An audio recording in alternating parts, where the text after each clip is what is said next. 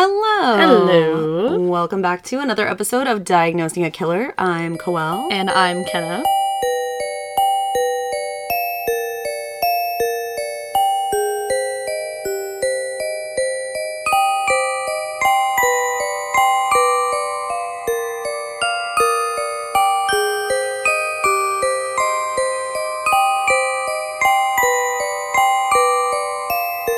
Yeah, I'm excited. Oh, I'm really excited. Are you? Yeah, I want to know who it is. Who it is, or whom it is. or where it is. What? That's such a douche time traveler thing to say. Dun, dun. Ugh. Okay, buckle in, folks. It's going to be a lengthy one. Today we're going to be talking about the Cecil Hotel in LA. Oh my god, I definitely have heard a podcast on this story. Yeah. The Cecil Hotel was originally built in 1924 by William H. Hanner, Charles L. Dix, and Robert H. Shops. That's hard to say. Robert H. Shops. So it was built in the heart of downtown Los Angeles on Main between 6th and 7th. At the time, it cost over $1 million to make, but today it would be the equivalent, because I know you like exchange rates. It would be $21 million today. Oh my gosh.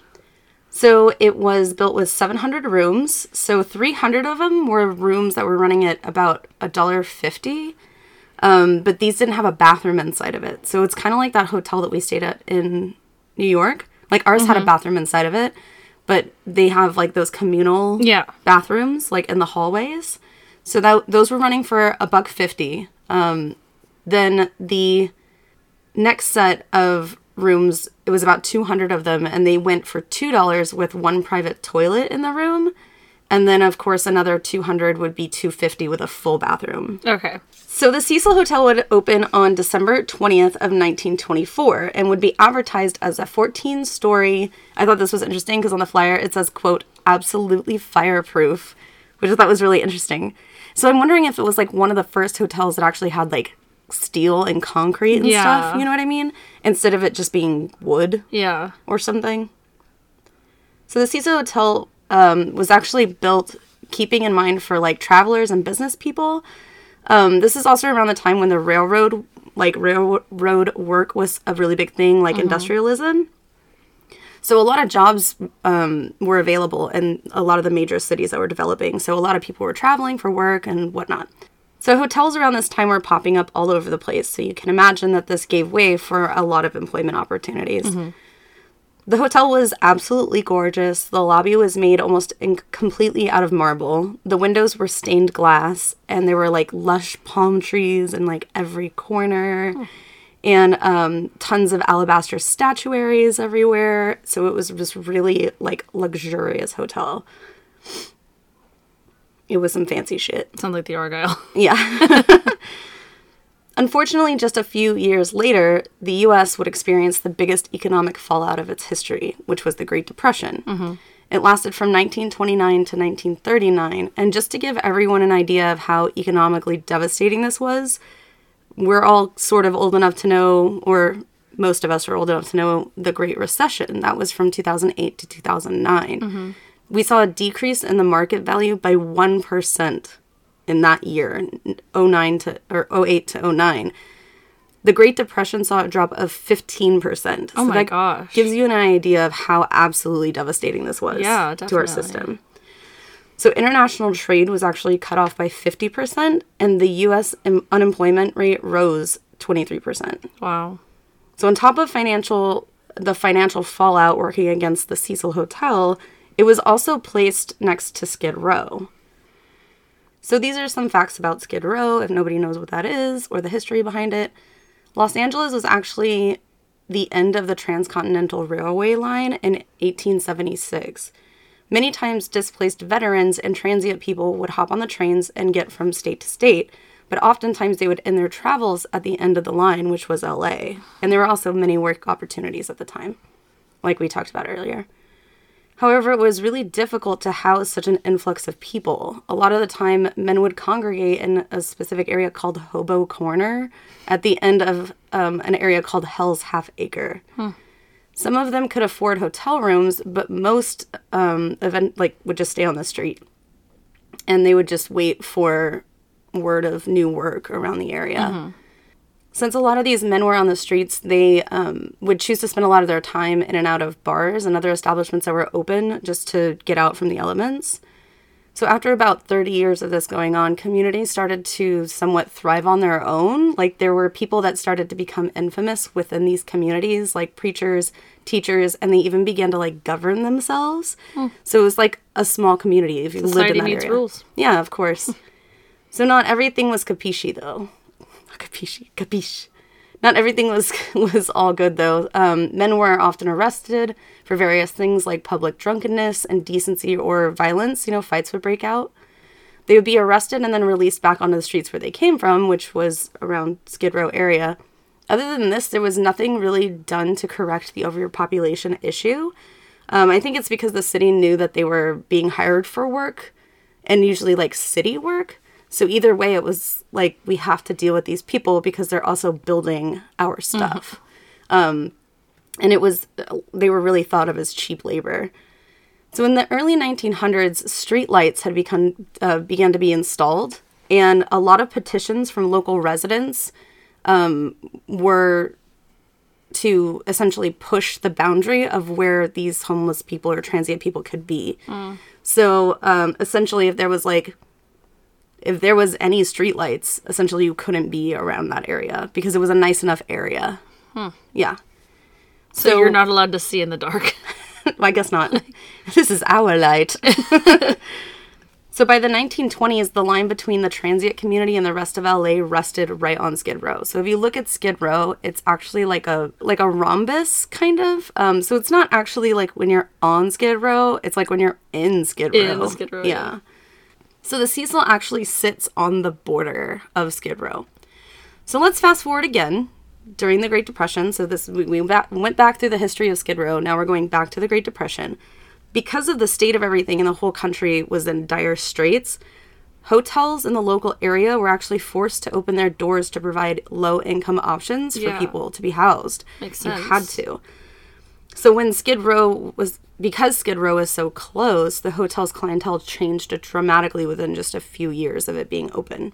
So drugs, sex workers, and violence took a hold of the hotel very quickly, and it began to gain like a seedy reputation. So the Cecil Hotel had all of the makings for this negativity, and almost like in the word of Zach Bagans, it's a portal to hell. So I want to go ahead and give a very broad content warning. We're going to be talking about, all throughout this episode, we're going to be talking about mostly self-harm, suicide, things like that. So if anybody is sensitive to those kinds of things, I was thinking about putting a timestamp on it, but let's be honest, it's pretty much going to be the entire podcast. So again, if somebody is sensitive to that, or at any time you just want to fast forward, I'm going to be going through the years that were to follow after the Great Depression and all that with the Cecil Hotel. So we're going to talk about the history of the Cecil as it pertains to people. The first known recorded death at the Cecil Hotel was a 52-year-old man. His name was Percy Ormond Cook. Percy had been going through marital issues, and his wife had left with their child a few months before. January 22nd, 1927, Percy took his own life by a self-inflicted gunshot to the head. The man left a note detailing that he, in an attempt to buy happiness, had spent nearly $40,000. Yeah, could you imagine how much money that is? In the 20s? Do the math. I just looked up the conversion rate for that. It's $682,000. Oh my god. That's ridiculous. So much money. And this is just a few months. Yeah. So his wife and his child had left. He was a successful real estate agent, and he was originally from Rhode Island. But I guess, I don't know what marital problems they had, but wife and baby left. And in an effort to buy happiness, he spent that much money in just a few months. Louise. I've never even seen that much money. I've never even seen $40,000. I've never even seen $40,000. Percy was transported to the hospital where he later succumbed to his injuries. Yeah. How he ended up at the Cecil is kind of unknown. Like I said, he had paperwork from Rhode Island, so they knew he was from Rhode Island. But maybe he just wanted to get as far away from the situation as possible, because he was in, Rhode Island, and this was LA. Another few years later, a man checked into a hotel room by the name of James Willis, hailing from Chicago. This man would stay just 1 week before being found dead in his hotel room by a maid on November 19th, 1931. Mystery surrounds his death, as his name was in fact not James Willis, but 46-year-old W.K. Norton, and it seemed that he had poisoned himself, as poison capsules were found in his vest pocket. This is unusual given that it's a male individual and it's statistically less likely that a man would poison himself, right? So, thought that was interesting. Sometime in September of 1934, a 25-year-old man named Benjamin Dodich checked into the Cecil. Just a few short hours after checking in, Benjamin shot himself in his hotel room. He was found by a maid after investigating where the gunfire had come from. Benjamin did not leave a note. Just a few hours. Like, he checked in with the intent of doing that. Yeah. Oh, I see. You know what I mean? I thought it was like, the hotel made him. Maybe. That's kind of what we're talking about. Hey, y'all, it's Halloween, okay? Yeah. On July 26, 1937, former Army Medical Corps officer Sergeant Louis D. Borden checked into the Cecil. The sergeant had been in poor health for some time, and he had decided that he did not want to suffer any longer.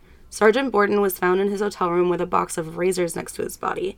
He had slit his own throat in an effort to make it a quick death, to which it was. There were tons of farewell notes thrown about the hotel room, but most notably one that stated, quote, Miss Edna Hassener of P.O. Box 664, Edmonds, Washington, to be my sole beneficiary of whatever little I leave. End quote. I just can't get past the fact that he slit his own throat. That's brutal. Gruesome. That's brutal. How would I feel like your body wouldn't allow you to do that. Not really that, but a box of razors. Like, yeah, like how multiple many, choices? Like, how many times are you going to do it? I don't know. It's very, very brutal. In March of 1938, Grace E. Margot, age 25, would fall 9 stories to her death, her body being tangled up in phone lines on her way down. It is unclear whether this was intentional or an accident at that point. They don't know. In January of 1939, Roy Thomas, a 35-year-old Marine firefighter, jumped from the 14th floor, landing on a nearby building. He did not leave a note or a reason as to why he decided to commit suicide. His family was in Port Arthur, Texas, and the family was notified on the next day. Damn. On May 27th, 1939, Edwin Neblett checked into the Cecil Hotel. 3 days later, he was found in his room after ingesting poison capsules. Like, where are they getting these poison capsules from, huh? So now it's like multiple deaths that have been similar. There's now 2 gunshots to the inflicted, self-inflicted. There is now 2 people that have jumped to their deaths, and now there's been 2 poisonings. What the hell? He was a Navy man, Edwin was. He was a Navy man who had served on the USS Wright. One note was addressed to Staten Island, New York. He was 34 years old. Oh. See, what's really interesting, too, is that a lot of people are, like, from Chicago or, like, Not New York from and not from L.A. In January of 1940, a woman checked into the hotel underneath the name Evelyn Brent. A few days later, on January 10th, the woman was found after ingesting poison. Later identified as Dorothy Seeger, she was a school teacher. She would not recover from the poisoning and pass on the 12th. How come all these people have aliases, too? That's what's strange to me, too. They're checking in under different names. Under different names. And obviously, they're not the only people checking in. There's been people in and out of the hotel this entire time that don't have this issue. They're not coming into this, suicide thing. It's not like every person that walks through the door is doing this. But it's also very interesting. Do you think it's similar to that, like, that forest in Japan where, like, people go to kill themselves? Like, do you think it's like it's becoming one of those things where people are like, okay, well, if you want to kill yourself, you go to the Cecil? Yeah, and I think also with the name change thing, it's probably because they didn't want to shame their family. So, like, if it was written in the paper, it would be written in the paper as this person. That makes sense. They're registered under that. And suicide was not something you did. It's not as it was shameful talked about as it is today. Yeah, exactly. Like, there was no awareness about it, and, not only that, but it goes against God and the Bible and all this stuff, and, like, that could be a shameful thing for a family to experience. That makes sense, I guess, with the name change. Dorothy Jean Purcell was 19 years old when she checked into the hotel with her boyfriend, Ben Levin. Ben was a hardworking man. He was a shoe salesman. So hardworking. I don't know. He could have gone door to door, but he worked a lot of hours. One evening when the couple was sleeping, Dorothy awoke with painful stomach cramps. Writhing in pain, she didn't want to wake up her boyfriend, so she went to the shared bathrooms in the hallway. There, Dorothy noticed that she was bleeding, and unbeknownst to her, she was pregnant. So there in the showers, she gave birth to a baby boy. Dorothy would later testify that she believed that the child was deceased at the time of birth, although an M.E. would testify for the prosecution, stating that the baby was in fact alive when Dorothy decided to do what she did next. I think I know what happens. She found a window from the 13th floor. Dorothy would throw her newborn from the window to its death, Not what I thought was going to happen. landing on a nearby roof. Oh my god. For some reason, I thought that she, like, put it in one of the walls or something. What? Maybe that was a movie. She hid it in a pillowcase. That's terrible. Yeah, isn't that awful? Oh my gosh. So How heinous. 3 psychiatrists testified that they believed that Dorothy to be dealing with some kind of postpartum psychosis, and she would be found not guilty by reason of insanity. Where was the boyfriend? Asleep? She didn't want to wake up her boyfriend. That's why she was like, oh, he's a hardworking guy. I don't know, maybe he got mad at her in the past for waking him up. But She had a baby in the bathtub and then proceeded to throw it out the window all the while in the he's showers. just asleep. In the showers, but yeah. Oh, you're right, because they didn't have the bathroom in the room. Yes, yeah, that that's makes what I'm sense. saying. Okay, I was like, what? Yeah, she didn't want to wake him up, so she was like, and she was writhing in pain, so she's like, maybe a hot shower or something. She noticed that she was bleeding, and then she gave birth to a baby in the hallway bathroom. So weird. Like, that's just an odd story. That's awful. Isn't that terrible? She was just like, oh, no, my gosh. like, can't have this. But, like, that's what I'm saying. Like, that's why I think the psychiatrists found her to be insane at the time of the event. Because, like, why wouldn't you go to your boyfriend and be like, why? I just honestly, had a baby? Why wouldn't you just leave the baby in the bathroom? Someone else could have found true. him. It's true. No, she threw that baby out of a window. That is so sick. In November 1947, a man by the name of Robert Smith jumped to his death from the 7th floor. He was 35 years old. Helen Gurney checked into the hotel around the 3rd week of October in 1954, but by the 22nd, she would throw herself from the 7th-story hotel room, landing on the Cecil Hotel's marquee sign. She had registered under the name Margaret Brown, but police later identified her as Helen Gurney by the items that they found in her purse. One bystander was actually taken to the hospital, not because he was injured, but the man was so shocked by what he saw, he needed psychiatric evaluation. I don't fucking blame him. It's incredible. I can't even imagine being in that situation, like being next to some, like when that happens around you. But I've heard It's traumatizing. Frightening. It's horrible. Yeah, this was really awful because a lot of people had began to gather outside. They said that there was up to like 100, 150 people that were watching because they had to bring in a fire truck to get her. to get her off. So she was just out there. Oh my god, that's so sad. It's heartbreaking. So I've noticed it's interesting that the people that have been jumping to their deaths has all been on like different floors. It seems like there's only been 2 off of the 7th floor, but every other one are different. So if this is some sort of like paranormal or whatever, it's not really like located in one spot. You know what I mean? It's not like, oh, it's always on the 13th floor or the 12th floor or whatever. You know, it's always... The Cecil has no MO. Yeah, exactly. Other than the poisoning and the jumping. Well, then we have shootings and throat slitting as well, so that's not the same. Julia Frances Moore was a woman who traveled from St. Louis to LA for unknown reasons. On February 11th, 1962, she leapt from the 8th floor and landed on the 2nd floor roof. She had 59 cents in her purse, but a bank book suggested that she had close to $2,000 in her bank. So maybe not financial issues. Yeah. She left no note, and the police gave this information to the press, hoping that the woman's relatives would eventually reach out to find her. No follow-up on whether or not the family was ever actually located. Wow. October 12th of 1962, Pauline Otten was staying at the Cecil when her estranged husband came to meet her in the room to discuss the state of their relationship. The conversation did not go well, and when her husband, Dewey, left the room in anger, Pauline jumped from her 9th-story room. However, she would accidentally claim the life of George Giannini when she fell on top of the man, killing the both of them instantly. Not even kidding. Oh my gosh. Like, Isn't that horrible? Like, what terrible luck. Literally.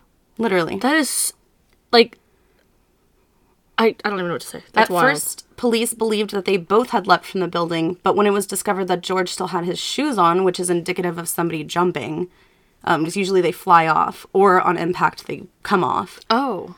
and his hands were actually still tucked into his pockets. That's when they knew that he was just an innocent He bystander. was just a bystander? Yeah. I was thinking that you were trying to say that people always take their shoes off before they jump to their deaths. I was like, why? Superstition. Yeah, it was literally wrong place, wrong time. That's awful. horrible. And, like, how, like, what are the odds of that? That's, like, a person-sized, like, spot that you have to stand in. And it was just, like, Yeah, the you would perfect size. Like, right. it was, like, tiny. Like, I'm sure she was smaller than him. Oh, my gosh.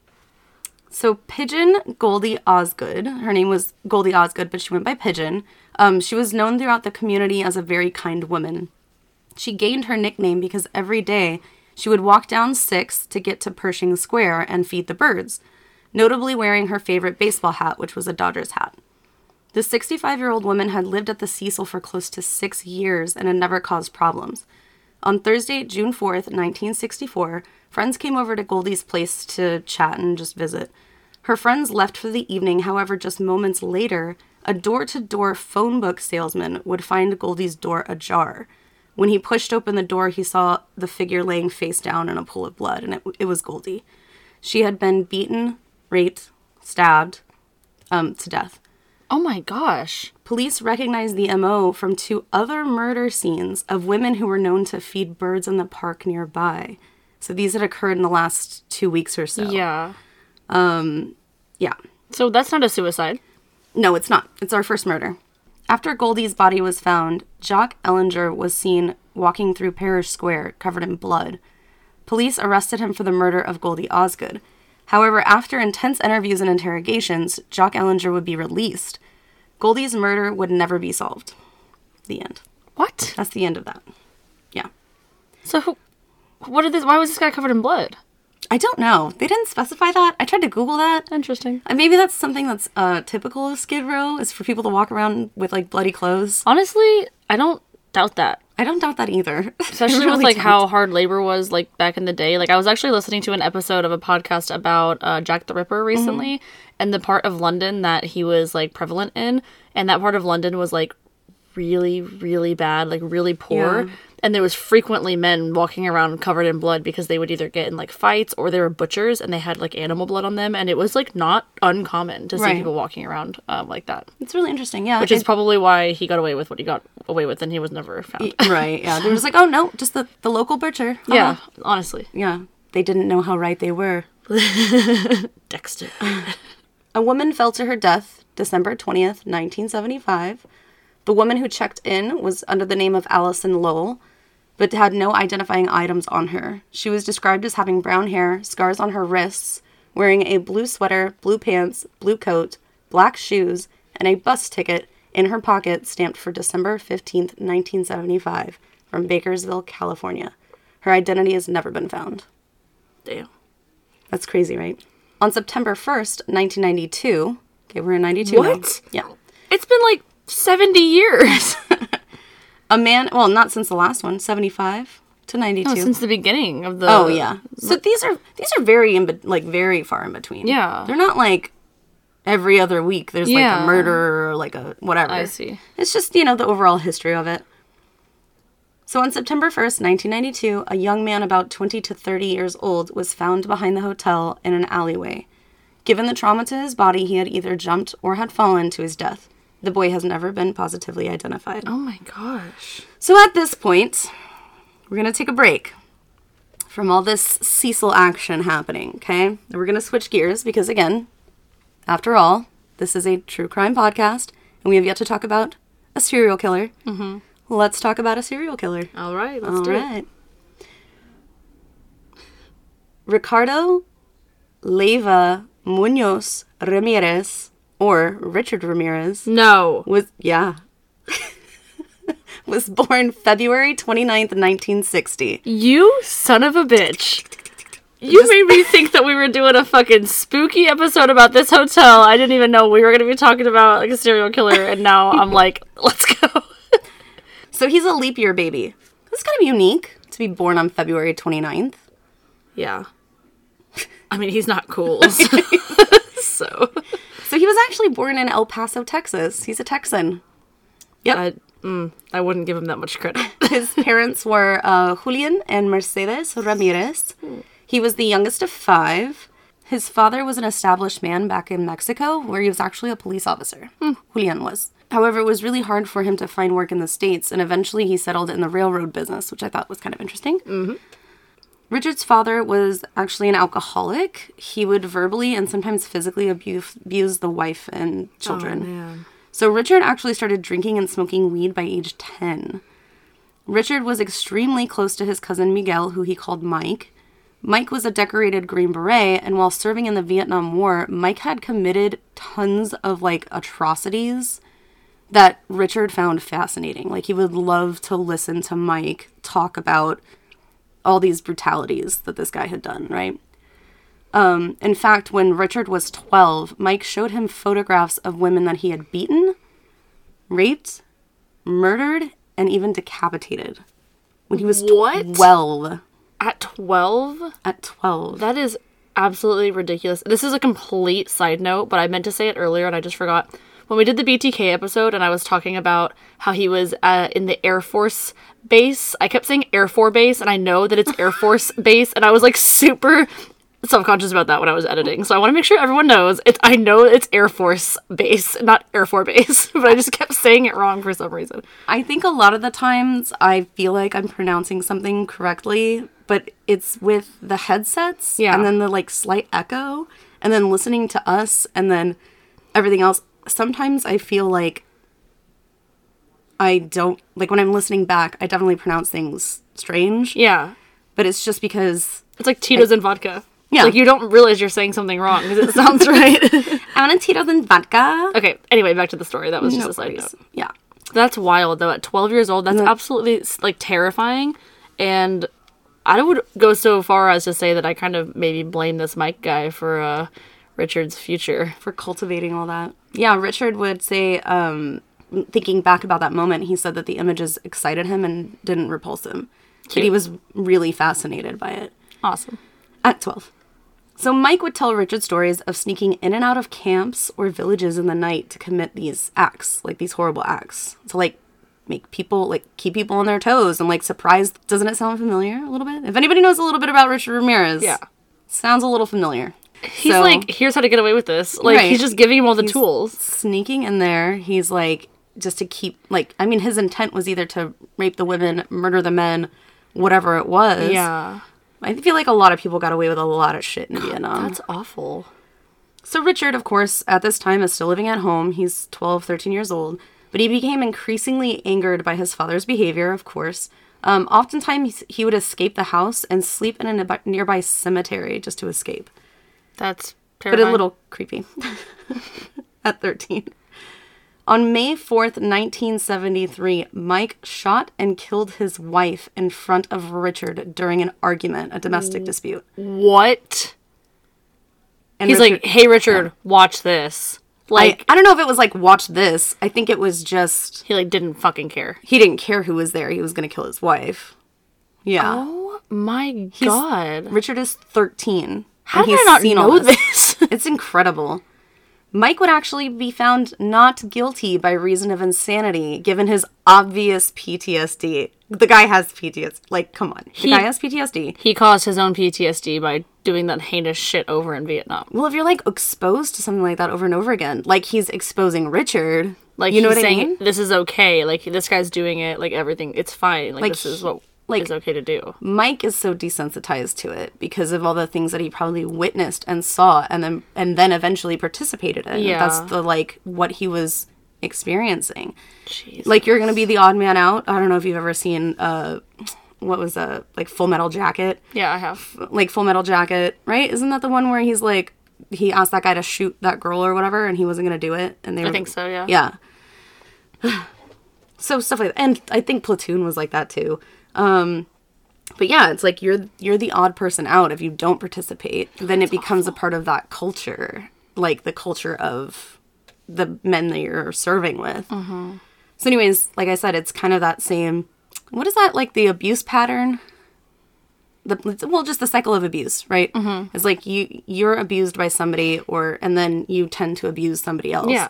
So it's kind of like that, but just with highlighted. Decapitating people. Yeah, like heightened. So actually Mike would be admitted into the Texas State Mental Hospital. So that's where he was after he was let off for murdering his wife in front of a 13-year-old. Jeez. He should have at least gotten, well, I guess if it's reason of insanity, then he wouldn't be convicted for anything, but at least child endangerment. Yeah. So after the shooting, Richard went to live with his sister, Ruth, and her husband, Roberto. Okay. Roberto turned out to be a total fucking creep. Oh, great. So I was like, okay, sounds nice. He was actually an avid peeping Tom.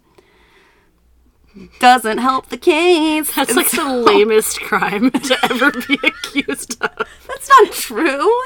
That's creepy. I know, it's terrifying. I'm just saying, But you're like... saying it's so 1950s He's, of someone? it's so childish. Yeah, it is you know childish. What I mean? Like... oh. So he, Sorry, ankle. got an ankle. He would actually take Richard sometimes on these little walkabouts. So Panty raids. Yep. So Dennis Panty Raider. That was so funny. I didn't even realize that was like a pun until I edited the episode. I was like, oh my god, that was so much funnier than I like responded. I figured because you only went, haha, like, yeah. So if anybody has listened to the BTK episode yet, or will probably by this point, yeah, when I say that line, just, I'm sure you left your reaction in there. Oh, I did, for sure. Okay, you're just, yeah, I was like, oh, ha. Oh, ha. Anyway. No, I definitely did not give that enough credit. That was hilarious. Thanks. I'm kind of funny. Anyway, so Richard and Roberto, they would walk around, peeping Tommy things or whatever. And, peeping Tomming. Peeping Tomming. Like it's a verb. Peep Tomming. Peep Tomming. Peep Tomming. They would walk around, peep Tomming. Anyway. I don't know what would be the verb of that. Peeping? Oh, okay, so they'd walk around the neighborhood peeping. Peep Tomming. Well, if you say peeping, that doesn't really... Yeah, that sounds bad. You could just be peering, not necessarily peeping. It's true. Tomming. So coinciding with this, Richard and Roberto would bond over their use of LSD. How old is Richard? 14. No. He's 14. And he's abusing LSD with his So he's melting uncle. his brain that's not even fully developed yet. By the time 1977 rolled around, Mike was released from the mental hospital and began to join the two on their walks around the neighborhood, spying on unsuspecting women's. What a great couple of guys. I know. Just real stand-up dudes. Just the honorable as fuck trio. So the more that Richard's LSD usage became more and more severe, he began to read things about Satanism and the occult. So he was just like, Satan is the best, I'm a Satanist. Okay? Richard's violent tendencies began to grow, and while still in high school, he began working at a local hotel. Richard would use this, key cards to gain access to travelers' rooms and rob them in the night, which is awful, but kind of a funny, image in my head that he's, using the key cards, and it's, dark as fuck, and he's just, crawling on the ground and, stealing things from people and then crawling out, you know? It's literally like that episode of SpongeBob where they go on a panty raid. I'm telling you. It's like... They go on a panty raid in SpongeBob? In SpongeBob. They steal Mrs. Puff's underwear in one episode. Can you believe that shit? No. The 90s. That's creepy. Richard Ramirez. So, well, it's just, it's interesting because of the connection that Mike would make with, what he was making with Mike's experiences, where he would, sneak into the villages or camps. Mm-hmm. Isn't that creepy? So that's where it starts. So he's not original at all. No, he's not OG. He learned this. So his crimes began to escalate pretty quickly working here at this hotel. He had actually inappropriately touched 2 children in an elevator, but it was never reported by the children. What the fuck? He just admitted to it, much later. Yeah. On one occasion, he tried to rape a woman while she slept. Her husband entered the room and found Richard on top of her. The husband beat Richard violently at the scene. Go. LOL. The couple would actually drop charges, however, because they weren't from El Paso. They were travelers. They didn't live here. They did not want to come back to the state just to confront this fucker. I don't blame them. Yeah, I don't either. As long as, especially since he didn't, like, succeed in anything that he was really doing. True. Of course, he was fired from his job. Was he? Oh, was he? Great. So that was all throughout high school, okay? So Richard dropped out of high school in the 9th grade. Actually, it wasn't all in high school. He's only, like, 15 at this point? Yeah. Ew. It wouldn't be until age 22 that he would actually move to California permanently. At this time, Richard began using cocaine regularly. He would burglarize homes and apartments to support his habit. His first known victim, meaning murder victim, was a 9-year-old girl. What? She was lured into a basement away from her brother. They were, like, walking down the street. Lured into the basement, probably like, I got candy or something. Or it was something like she was looking for her dog or looking for something. And he was like, oh, it's down here. Just follow me. Yeah. Took her into the basement, and then she was sexually assaulted before he stabbed her to death. Oh my with God. a pocket knife. Oh my God, how which is brutal. Awful. But this would be his first victim in a 1-year-long spree. 1 year. Oh my God. So we're gonna go over the next year, y'all. Damn. His next victim was 73-year-old Jeannie Venkow. She was found stabbed to death in her apartment. A fingerprint was actually left behind on the window that Richard used to access the apartment. Fucking dumbass. So this was June of 1984. So that one was. In March of 1985, so almost a year, Ramirez followed 22-year-old Maria Hernandez into her garage as she parked her car. Ramirez fired a .22 at Maria, striking her in the face. Oh my God. However, Maria did not die. When she had lifted her hands to defend herself, the bullet actually ricocheted off of her car keys, and it saved her life. Oh my gosh. Although she was hit by the bullet. She laid there and she played dead in the garage, and Ramirez walked past her to access the home. Maria's roommate, Dale Okazaki, had actually heard the shot in the garage and went to investigate. And when she came around the corner into the kitchen area, she saw Ramirez entering the residence. So she ducked behind a countertop in the kitchen so she could remain out of sight. Mm-hmm. So she stayed there for a while, and she didn't really hear anything. So Dale decided to peek up over the countertop to see if Richard was still in the kitchen. When she lifted her head, Ramirez had already taken aim, shooting Dale into the forehead, and she died instantly. Isn't that, like, the creepiest fucking scenario you've ever heard? He was, like, he knew he so quiet, and he literally just stood there and waited for her to look, and he was ready. That is so fucking scary. Isn't that terrifying? Like, he waited. He had all the time in the world. He didn't care. That is so fucking scary. Oh my gosh. It's terrifying. I can't get that out of my head. Yeah. Like, imagine that. You think he's like, gone because it's so quiet, and you just peek your head up, and then you're just gone. Like, lights the fuck out. After ransacking the house and fleeing the scene, Ramirez happened upon 30-year-old Tsai Lian Wu waiting at a stoplight. He pulled her from her car, shot her twice, and then fled the scene. Pulled her from her car. Shot her twice, and then fled the scene. On foot. Idiot. Like, why wouldn't he just take her car? Yeah, what the fuck? Well, do you think that the whole point of pulling her out of her car and then, like, shooting her is to steal the car? But no, he just ran. Like, there's no point. He just wanted to kill her. He just wanted to kill her. What the fuck? Tsai Lian, unfortunately, would not survive that attack. Word got around that these two crimes were related, essentially, because of the proximity of the crime scenes. And the police, with the media, had said to be on the lookout for the attacker described by Maria, because she did survive. So Maria described the attacker as a man with curly hair, bulging eyes, and with wide-spaced, rotting teeth. Oh, yeah, he had halitosis. Did you know that? No, I didn't. He's a fucking disgusting fuck. That's If anyone doesn't know what halitosis is, it's chronic bad breath. His breath always fucking stank. I'm sure he never, like, was taught how to brush his fucking teeth. You know, what is he, like, 12 right now? He's fucking disgusting. It's just he looks dirty. That image, though, because when I read it and it said, like, wide-spaced, rotting teeth, like, it's awful. Like, it just, I don't know, it's just, like, one of my biggest, like, creepy things is facial distortion. So, like, to think of, like, somebody with, like, a really big smile is, like, ugh. Yeah, fucking creepy. It's creepy. So he was dubbed the walk-in killer and the Valley Intruder. The walk-in killer? The walk-in killer. Just because he just walks in. Walking in and Just walking into killing? places, I guess. Because he just walked in. I don't know. The walk-in killer. I wonder if it's just because it was just at the garage and then the kitchen was attached to the garage. So it's like right there. I wonder if it's just walked in. But then what about the lady in the bang, car? Bang. I don't know. He walked away after that. The Valley Intruder. It's the asphyxiator. It's nothing like the asphyxiator, though.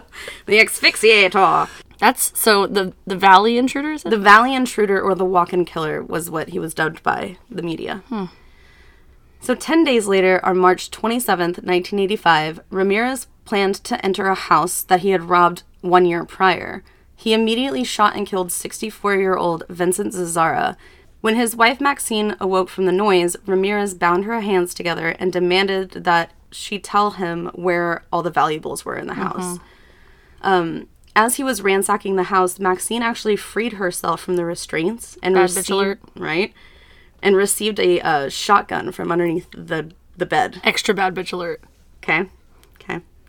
Hearing all this commotion from the other room, Ramirez returned to the room only to be met by the business end of a shotgun. Let's go. However, the gun was not loaded. Out of sheer anger, he shot Maxine several times before mutilating her body. He was that mad at her. Did she try to pull the trigger and he found out it wasn't? Oh my god, that's so scary. Yeah. Imagine like having a weapon and then pulling the trigger and it doesn't work for you. That is so scary. He was so mad that he took her eyes out of her head, put them in a jewelry box, which he kept as a trophy. Yeah. Her eyeballs. Her eyeballs. What does that have to do with her putting it? It's just cruel. Her trying to defend herself made you mad? Yeah. That's weird. I'm sure you fucking murdering her husband and tying her up and breaking into her house made her pretty fucking mad. Yeah. At least this was all post-mortem, honestly. Jesus, that's awful. So unfortunately, Peter, the couple's son, was the one to find them deceased the next day, which is the most heartbreaking part, I think. The police were able to collect a shoe print from the front yard's flower bed, and it was determined that it was an Avia sneaker, an Avia brand.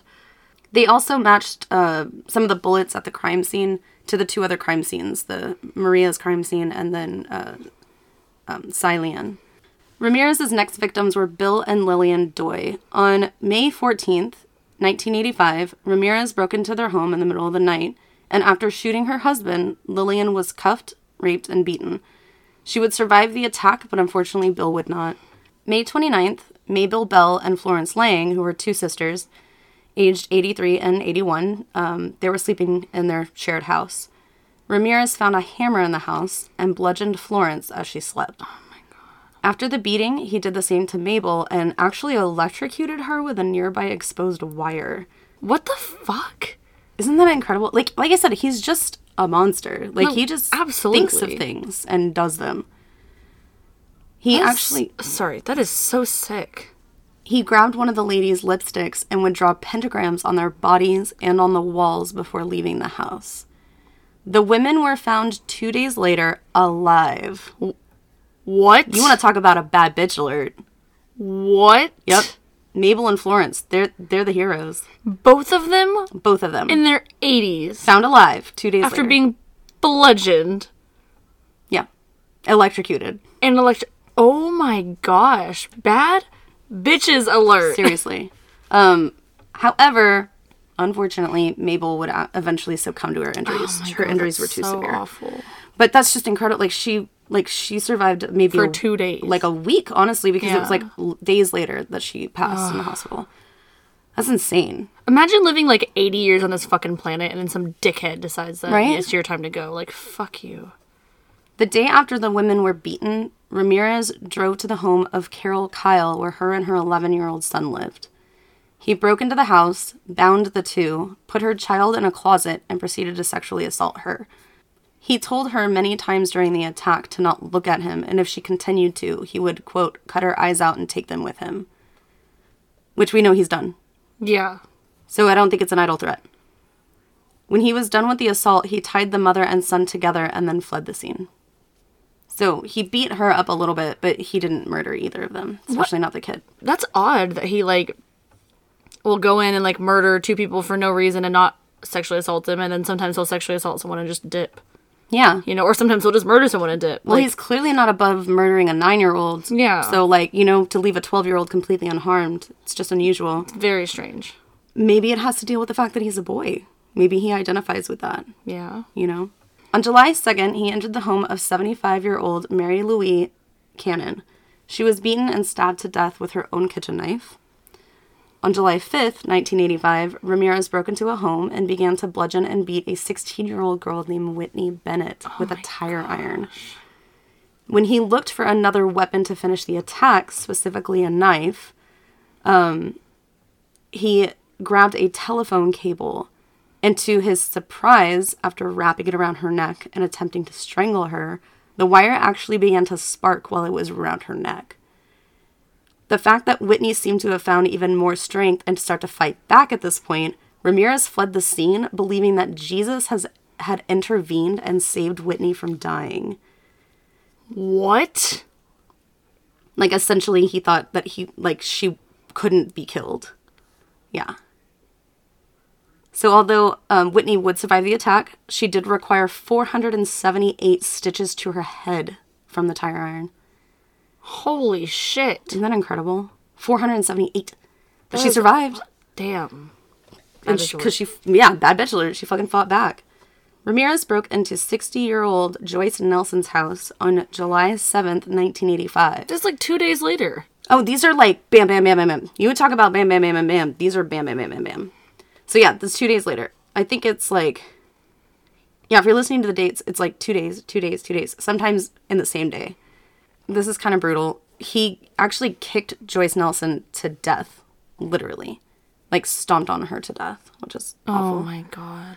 But then they matched the shoe prints. They had shoe prints on her body that would match an Avia shoe.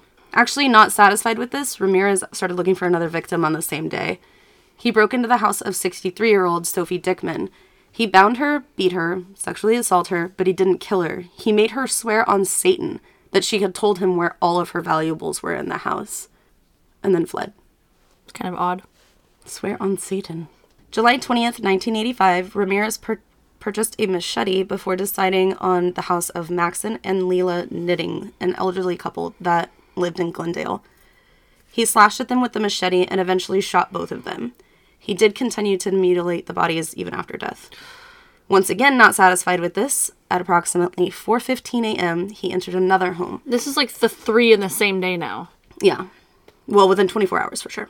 This home belonged to Chonarag Kanavanath, Samkid Kanavanath, and their 8-year-old son.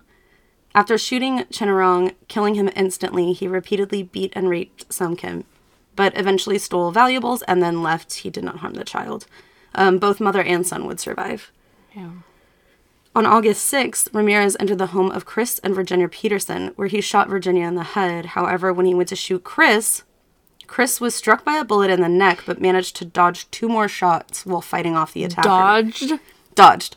Damn. I mean, I'm sure it's like, they're Yeah. struggling and whatever. So eventually, I guess it's 2 more shots went off, but neither of them managed to hit Chris because of the fight. Ramirez would flee the scene, and fortunately, the couple were able to survive. Both of them? Yes. Wow. The next victims that were attacked just 2 days later, on August 8th, were Elias Abawath and Sakita Abawath and their 3-year-old who was sleeping. When Ramirez entered their home, they were all asleep. He shot the father, and similar to his other attacks, he assaulted Sakina but left her and her child alive. August 18th, Ramirez attacked a sleeping couple, Peter, 66, and Barbara, 62. Pan was their last name. Peter Pan. Oh. Peter was shot first and would not survive the attack. Barbara was shot, but she did survive. At this crime scene, police located another set of footprints that matched all the other prints. So we've known for a while, we've been detailing these crimes. I've been detailing these crimes, and we really haven't talked much about the investigation. But at this point in the background, with all this stuff going on, detectives know that they have a serial killer, and they are hot on Ramirez's trail. They do know his description, and they know the size of shoe he was wearing and what kind of shoes he were wearing. They had actually determined at this point that there were only a few locations locally that carried that specific shoe in that specific size. So they were already kind of Narrowing down. they're coming up on this. And not only that, but they were also in constant communication with the media. So they figured that Ramirez was probably watching. So Ramirez also knows these things. On August 24th, 13-year-old James Romero was up late in his house. Probably normal teenager stuff. Walking around the house, probably eating snacks, watching TV. He went to the family car to retrieve something from it, and while he was out there, he heard rustling in the bushes nearby the house. Oh my god, that is so terrifying. Thinking this was an animal, he went to investigate, but he saw nothing when he checked the bush. Checking the car door handle again, he realized the car was locked, so he headed back inside. Whether or not he decided to not go back outside because he was, like, creeped out, or, like, maybe he was like, oh, whatever, I'll just get the thing tomorrow. Either way, he didn't go back outside. While inside for a while, though, he heard something else outside. When he went to go look through his bedroom window, he saw Ramirez standing in the yard. Oh my gosh. I thought you were going to say that he was, like, standing on, like, the second story roof, like, right outside his window. Ding, ding, ding, Yeah. Oh my gosh.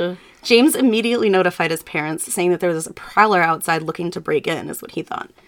His parents quickly got up and scared off Ramirez by making a bunch of noise or shouting out the windows and stuff. But not before James actually chased him. The 13-year-old chased him, like, within a certain distance. You don't want to fuck with this guy, bro. Right. So he chased him, but he mostly to take note of the man's description, his clothing, the make and model of the car, as well as the license plate number. What a badass. I know, at 13. That's awesome. He saved his whole fucking family, bro. No, like, hella fucking, like, just doing the damn thing. James Romero. Hella proactive. So we all know Richard at this point, right? We know he's not afraid to commit multiple crimes in one night. Yeah, what the fuck? And in fact, it's kind of part of his MO at certain times. So Richard entered the home of Bill Carnes and his fiancée, Inez Erickson. He shot Bill 3 times while he slept. He told Inez, "I am the Night Stalker. Swear to Satan that you love him." That you love Satan or that you love the Night Stalker? That you love Satan. He dragged her throughout the house, collecting valuables and assaulting her. Before leaving the residence, he said, quote, "Tell them I'm the Night Stalker and I was here." End quote. He's so fucking narcissistic. He's like BTK all over again. Here's a list of the names you can call me. I am the Night Stalker. Tell them that the Night Stalker was here. I am the night. Fuck you. I'm not going to tell them shit. The couple would survive, by the way. They both tell them survived. some pussy-ass bitch was here. I'm tell them the Night Stalker was here. So, Inez was actually able to give a very detailed description of Ramirez, and based on the proximity to the Romero's house, because it happened in the same night, they knew that the Night Stalker had to be in the area, like, then. Do we gonna call him the Night Stalker? Do we give him that? I don't think we should give him that. Okay, we won't give him that. We should call him the halitosis hangman. Halitosis. Yeah, I'm just kidding. We should call him the bad breath burglar.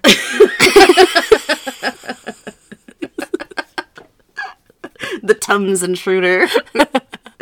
Oh, God. The car Ramirez used in the Romero and the Carnes Erickson case was actually found abandoned nearby. So, like, police knew that they were around, right? They're closing in. Just follow the trail of the bad breath. Yeah, he's close. The stinky strangler. The stinky stabber. That's what it was. The stinky stabber. The stinky strangler.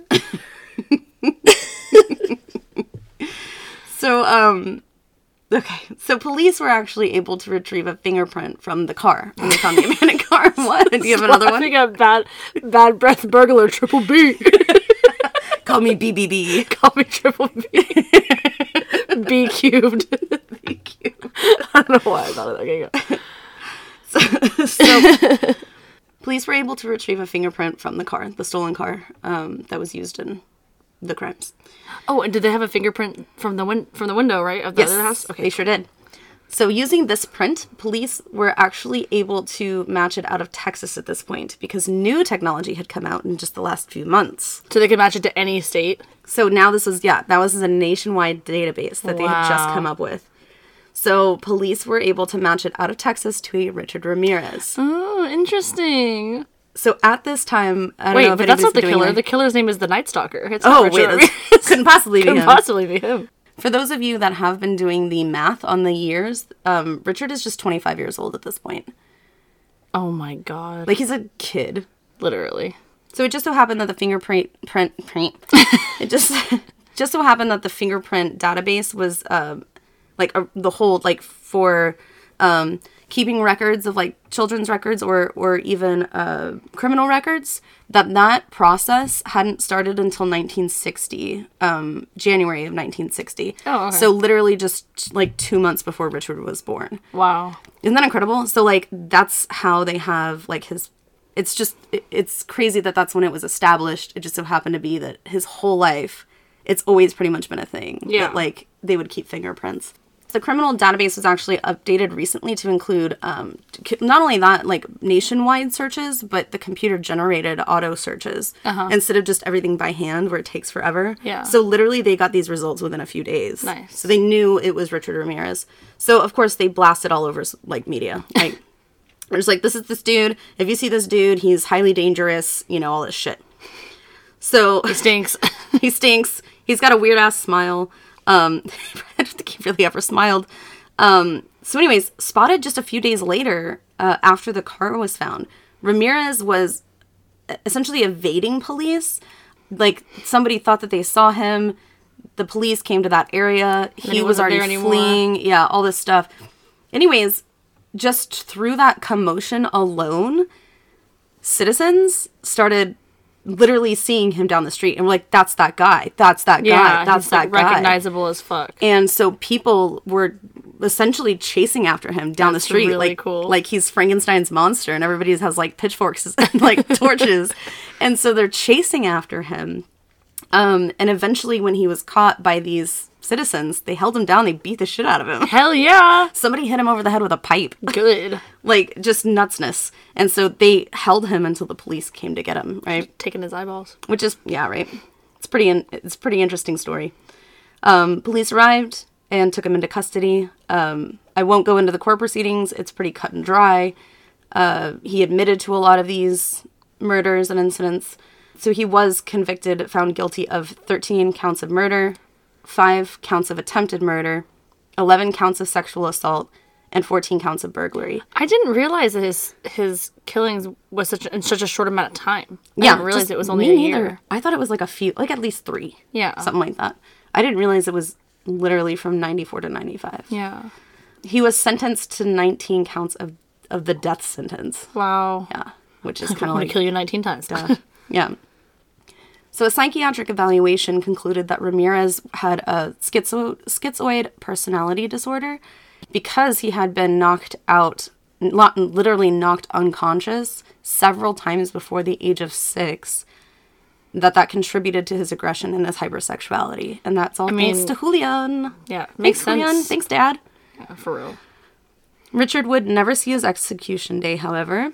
On June 7th, 2013, Richard Ramirez died of complications with lymphoma and hep C. He had halitosis. I'm telling you, it probably made him sick. He probably did. He probably had a bunch of fucking abscesses or like fucking like bacterial infections in his mouth. Yeah, you know, like gingivitis and shit. So that's the story of Richard Ramirez. I mean, have you forgotten about the Cecil yet? Yeah, I have actually. So why is this tied to Richard Ramirez? Yeah, what the hell? Because during the entire time that Richard Ramirez was committing these awful murders, he called the Cecil home. No. That's where he would rest his head at night. Wow. So he's just in the middle of all this carnage and like this bullshit in this place. Oh my gosh. Oftentimes, tenants would complain to staff because Richard would return to the Cecil covered in blood. Tenants and staff would recollect him walking around in his underwear and socks because he would walk down to the dumpsters, throw his clothes in it, and then walk upstairs. Sometimes naked as well. And they were like, cool? He lived on the 14th floor and he paid $14 a night. That is so crazy that ties together. I wasn't even thinking about that anymore. You're right. I was like, oh, Richard Ramirez. Wow. So, believe it or not, this would not be the only serial killer to grace the Cecil with their presence. Jack Unterweger was an Austrian killer who came to LA as a writer for an Austrian paper at the time that he was working. He had already killed 7 women back home, and his MO was strangling sex work victims with their own bras. Oh my God. He came to LA to write about the difference in U.S. crime rates versus Austrian crime rates, which is interesting. He's like adding to it. So he wanted the best research as possible, so that's why he checked into the Cecil. There he would kill 3 sex workers over the time that he stayed there, each garroted with their own bras. Jesus. Jack Unterweger would eventually be caught, and he was extradited back to Austria, where he would be found guilty of a total of 11 murders. Wow. The night of his sentencing, however, Jack took his own life in his jail cell. He hung himself. Oh, poor baby. You got time for one more? Yeah. It's kind of like ghost stories. 21-year-old Elisa Lam was traveling as a Canadian student. She was the daughter of Hong Kong immigrants. In 2012, Elisa had begun to post on her blog that she was struggling with mental illnesses, saying that she and her mind had recently, quote-unquote, relapsed. But relapsed mentally. And that she felt, quote, utterly directionless and lost, end quote. She was also posting things like, quote, you always feel haunted by the idea that you're wasting your life, end quote. So this is in 2012. Elisa had dropped several classes because of her struggles with her depression, and she was looking to do something a little different before getting back into school for the new year. During this time, however, she fell into a really deep depression and started experiencing hallucinations in which she would often hide under her bed out of fear. Oh my gosh. Which is awful. I can't imagine that. After these episodes, several of these episodes, she was actually sent to a hospital where she was diagnosed with bipolar disorder as well as depression. She was prescribed medication, and it seemed to be working for her pretty well. She decided to take a trip before heading back to school for spring. So she decided to travel to San Diego and the California area. She visited the zoo, San Diego Zoo, blogging about her experience the whole way throughout this time. On January 26th of 2013, she arrived in LA, and 2 days later, she would check into the Cecil. Oh, no. At this time, there was a student program going on that would house several students in one room, kind of like a hostel. Mm-hmm. And then they would have those shared bathrooms and things like that. And it was also for a cheaper price. Elisa was assigned to one of these rooms with many people, like a few other people. However, her roommates would begin to complain about Elisa's strange and erratic behavior. Elisa would lock the room, like, when everybody would leave, and then she would refuse to open the door to anybody that didn't, like, she would ask them random questions, or they would have to have a password, like a child. Mm-hmm. Like, what's the password? And they were like, okay, it's kind of funny, but, like, all my shit's in there. Can I get in my room, you know? Mm-hmm. And then I wonder what the questions were. I wonder if it was, like, a vetting thing, like, she didn't trust who was coming in and out of the room. Like, she didn't trust that it was one of her roommates. She would also Elisa would leave odd notes in their belongings or like on their beds saying things like go home or go away. So very strange erratic behavior. That sounds like schizophrenia. Right? Doesn't it? And keep in mind she's only 21 right now, so that might be what was happening. After 2 days of this, Elisa was actually moved to a private room by herself because of the complaints. Another few days later, she was actually escorted and removed from a live taping of a show where she was an audience member, and she caused such a disturbance that they actually had to remove her from the premises. What? So this was just a few days after she got her own private room. Elisa typically called her parents in British Columbia every day since she had began her vacation in California as she was traveling alone. However, her parents didn't hear anything from her on January 31st. This is 2013. By the next day, which was February 1st, her parents had called LAPD to report that their daughter was missing. They then made the trip from British Columbia to LA to aid in the search of their daughter because they knew it was very unusual for her not to call. At this point, she hadn't checked out of her hotel room either. She was supposed to check out February 1st morning, and they checked, and all of her things were in the room. So they're like, okay, clearly she's missing. You know, she's not here. She hasn't called. She's not checked out. So it was a problem.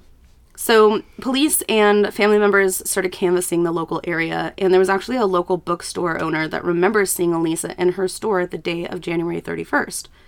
The shop owner remembered her because she said Elisa was very enthusiastic about purchasing gifts for her family and that she couldn't wait to get back home to show off all the goodies that she got. So, you know, of course, it's something to remember her by, you know, like, oh, you're from British Columbia. Wow, that's pretty far. What are you doing out here? You know, things like that. So she really remembered Elisa. Search dogs were called and into the hotel, but little was found. There'd be like kind of trails and then nothing, and then kind of trails and then nothing. Sergeant Rudy Lopez said that there wasn't much that they could do about about the search unless a dog had indicated that they could go like into the hotel room. So when asked by media, oh, did you search every room? He's like, well, no, because that's people's private areas. And unless a dog like essentially marks or indicates, I guess, there wouldn't be probable cause. So, plus this is 700 rooms. Yeah. So at this point, almost a week had gone by, and Elisa's family and local authorities started outsourcing to the media and produced missing persons flyers around the neighborhood. After a few weeks since Elisa's disappearance, LAPD released footage of the last known moments of Elisa. Do you remember this? No, I don't think so. Oh, wait, hold on. In the elevator? Oh, yeah, I remember this. It was a video taken from an elevator in which we see Elisa displaying very strange and bizarre behavior. The elevator doors open. Elisa walks in casually into the elevator. She bends over and gets extremely close to the elevator buttons. She begins at first to hit a few buttons, and then begins to hit all of them in order. The elevator door tries to close, but maybe only about an inch, before staying open. It hangs open for another 5 seconds before Elisa approaches the open doorway, quickly sticks out her head, and looks left and right. Then she goes back into the elevator. She then backs into the corner of the elevator like she's hiding from someone or something. She waits another few seconds before approaching the door again. This time she almost hops out into the hallway as if to startle someone. She does a 4-square movement after this, takes 1 step to the left, 1 step backwards, almost back into the elevator, a step to the right, and then a step forward out of the elevator once again.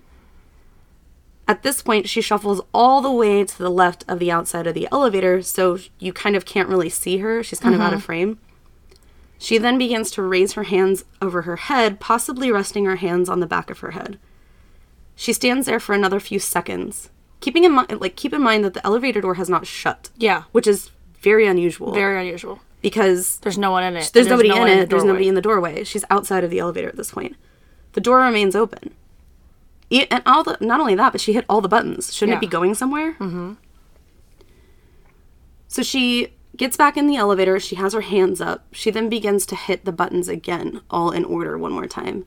She steps outside of the elevator once more, and at this time, she begins kind of manipulating her hands and her arms as if she's talking to someone or pleading with someone. But she's definitely moving her hands around like she's expressing herself in some way to someone. It looks like a full-on conversation. This lasts for a solid 40 seconds. So if you time 40 seconds in your head, it's pretty long. Mm-hmm. Elisa walks out of frame at this point. Another 30 seconds goes by with her nowhere near the door until the elevator door actually starts to finally close slowly. After 30 seconds? 30 seconds. Like 30 full-on seconds. Not including the 40 seconds where she's already off of the elevator, expressing her, waving her hands. So that's like over a minute and a half long that this door has just been open. 15 seconds later, the elevator door slowly opens to no one. 10 seconds later, it closes once more. It intervals like this once more. 10 seconds open, 10 seconds closed, until the video ends. That's it. So that...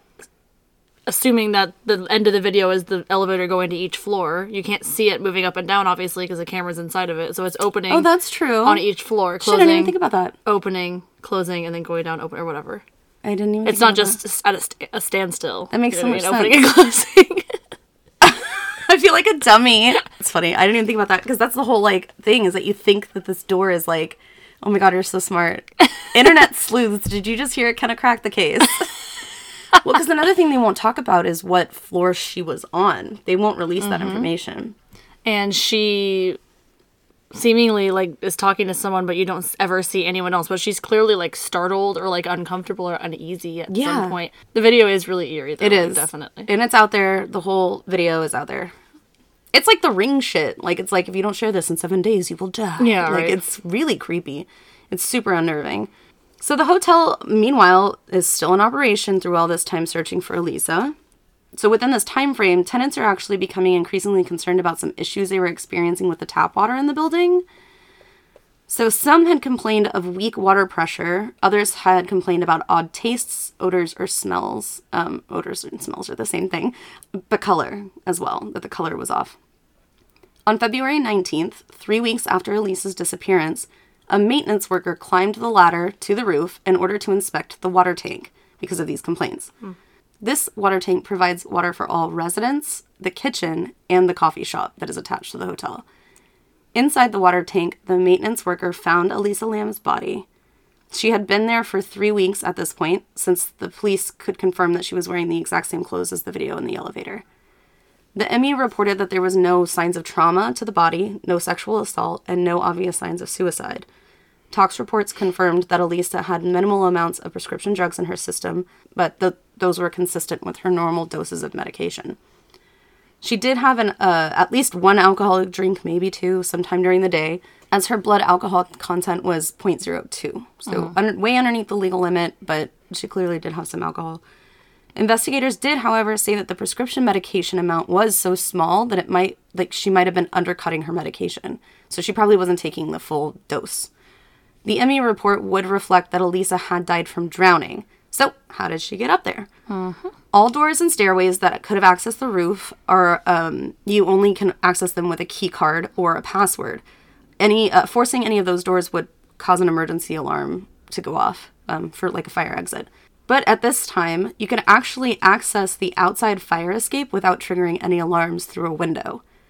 A dog had found Elisa's scent at the end of this specific hallway, but the dog did not alert the fire escape itself. Don't really know how sniffing dogs work. Maybe it was wind, or maybe she wasn't there long enough to really get a scent.